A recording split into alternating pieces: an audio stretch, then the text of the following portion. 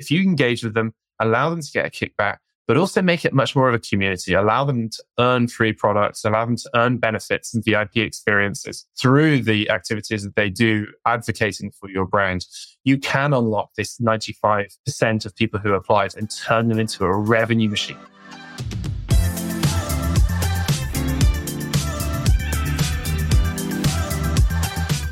Hello, welcome back to Building Brand Advocacy. You're with Paul today for a solo pod where I'm going to deep dive into a topic which is quite debated in a few different areas. All I'm going to do is I'm going to talk you through the approach that a lot of brands take, seen it successful, seen it not so successful, but also talk about my opinions. And this is what is the difference between influencers, creators, affiliates. Okay, so topical. Right, let's start with the word influencer. An influencer is anyone who can influence someone to make a purchase, right? We are all influencers. I'm an influencer, you're an influencer, whether that is me getting my mum to buy a thing or you're able to influence 1 million people to make a purchase. It actually doesn't matter. It's about that ability to drive that revenue. So it's a bit of a misnomer when people talk about influencer marketing as a category. What they tend to mean is this idea of going to a marketplace and finding someone who you can pay to pretend to like your product and drive revenue in that sense. But actually, when you unpick it, we start to think about the different types of influencers, the types of people, the types of advocates really is the language I like to use, because these are people who can talk about your brand favorably. And the subsection of that is creators and then affiliates, as well as customers. But I think that's probably a topic for another day. So if we start looking at the idea of a creator, everyone is a creator. Generally, I'm creating in this content that I'm sending right now. However, really, when you start to look at it from a social perspective, we tend to mean people who are creating on YouTube, Instagram, TikTok, that kind of thing. And they themselves can then be sliced into nano, micro, macro, whichever language you want to use, which really dictates about the reach that that creator has with the content that they create. And we're going to delve into that in a second. But the piece that I find really interesting is the idea of affiliates and the confusion that lies with most brands when anyone talks about affiliates, affiliate technology, and affiliate marketing. Now, affiliate marketing tends to mean affiliate networks driving traffic to your website, Rakuten, Awen, whichever one that you want to use. These are networks that will pitch your links out and people will write blogs and that'll be like the top 10 list of products and ranks yours at number 7 and someone can click on a link. And if they make a purchase, you will give them a percentage of the revenue. Seems quite obvious in that sense. But brands have no control over that content. No, it is not owned. It's not even earned. Generally, it is a network which is sending traffic to them. And they know that, and that's fine. You're not trying to put your brand into that content because you can't control it. It's not yours. Now, with most influencer campaigns and creator campaigns, the brand is all over it. It sits generally with brand marketing, PR. They are like trying to control the narrative that that person says about it. And this is the extent of the spectrum that we're looking at. You've got people who are looking at revenue, which is coming in through these affiliates, but not controlled. You're looking at revenue, which is coming in because of the brand, but not necessarily tracked. So when you actually want to break those two into pieces, I always find it useful to think of affiliate tracking technology different to affiliate revenue. Now, if you are able to build a community of people who are going to drive revenue to your website, they are owned in your sense, but they are also affiliates. They're not necessarily ambassadors for your brand. And I think that word is really cool. If you think about it as an ambassador, if I'm an ambassador for a country, I am representative for that country. I've been chosen by that country to represent it. So I can be a massive fan of Finland and tell all my friends that they should travel there, and they may well travel there. That doesn't mean I'm an ambassador. The government of Finland has to anoint me as that. And unfortunately, as it stands, I'm not an ambassador for Finland. So this is the same thing when you think of creators and affiliates. Creators who create content who are brand ambassadors that you have selected to be an ambassador. They are very different to people who create content about your brand who are not brand ambassadors. And it tends to be that those who are ambassadors are your creators. Those who are not are your affiliates. And how are they useful and how are they valuable to the brand? We would look, first of all, at creators. They're there because they are on brand. They represent your brand. They share your values. Tends to be the case. They create good content. And hopefully they'll also have a decent amount of reach. How much actually doesn't matter because you'll have nano creators and you have macro creators with millions of followers.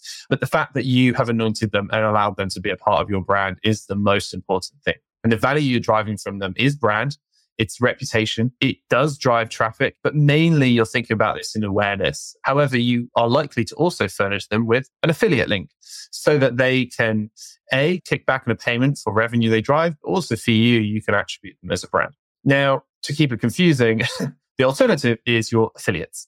These are your non-ambassadors. These are people who are going to talk about your brand. They love your brand generally, and they want to bang on about it to everyone they know, but they're probably not on brand. They don't create good enough content, and you don't really want to be super associated with them, even if they are going to drive your revenue.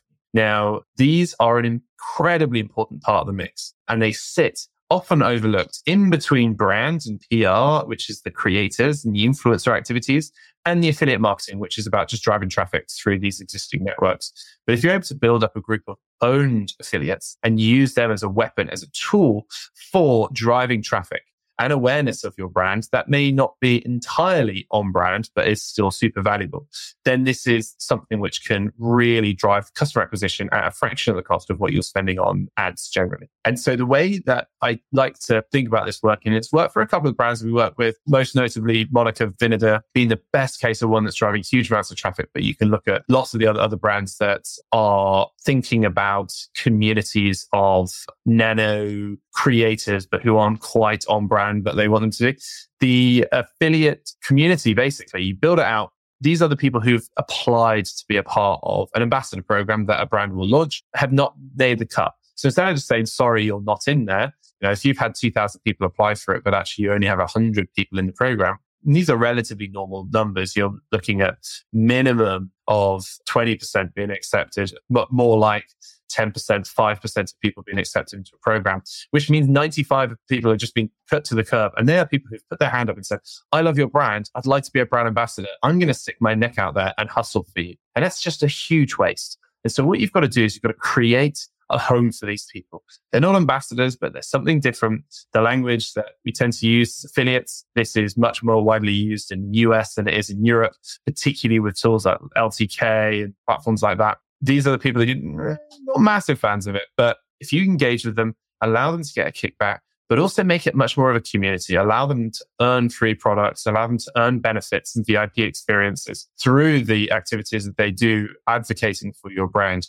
You can unlock this 95% of people who applied and turn them into a revenue machine. And the secret to that is to engage with them, to build the relationship with them, but not necessarily put them onto the pedestal of being the ambassador. With your ambassadors, with your creator group, you'd invite them to the store launches and you'll be giving them product launches for every time there's a new product, they get seeded with the product first. They can create content and post about it. The affiliates, they tend to get it a little bit later, but they're quite stoked because they can get a bit of a discount on it and they can start creating that content there. And by combining the two of these methodologies, along with more of a macro approach of finding and working with the celebrities who can build this up, you can cover all bases of the groups, from the very nano boy next door, girl next door, creating content, to the ones in the middle who have a bit more reach. Some of those are on brand, some of them are on brand, but they're all super valuable, right the way to the people at the very, very top.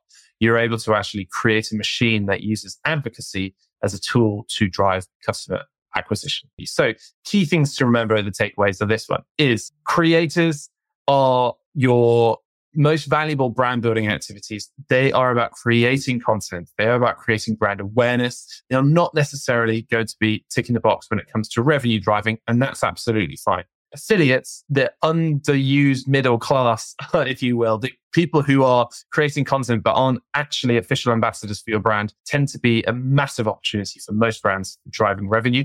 And finally, when you start thinking of these things, affiliate tracking technology is different to affiliate marketing. And it is a great way for attribution for you. It's a great way to incentivize other people, but it really is most effective when you are building it into an own strategy. Communities of people who love your brand, know your brand, are existing customers, really appreciate what you do. They know your story, they know your product, they have your product, and then turning them into a weapon for customer acquisition.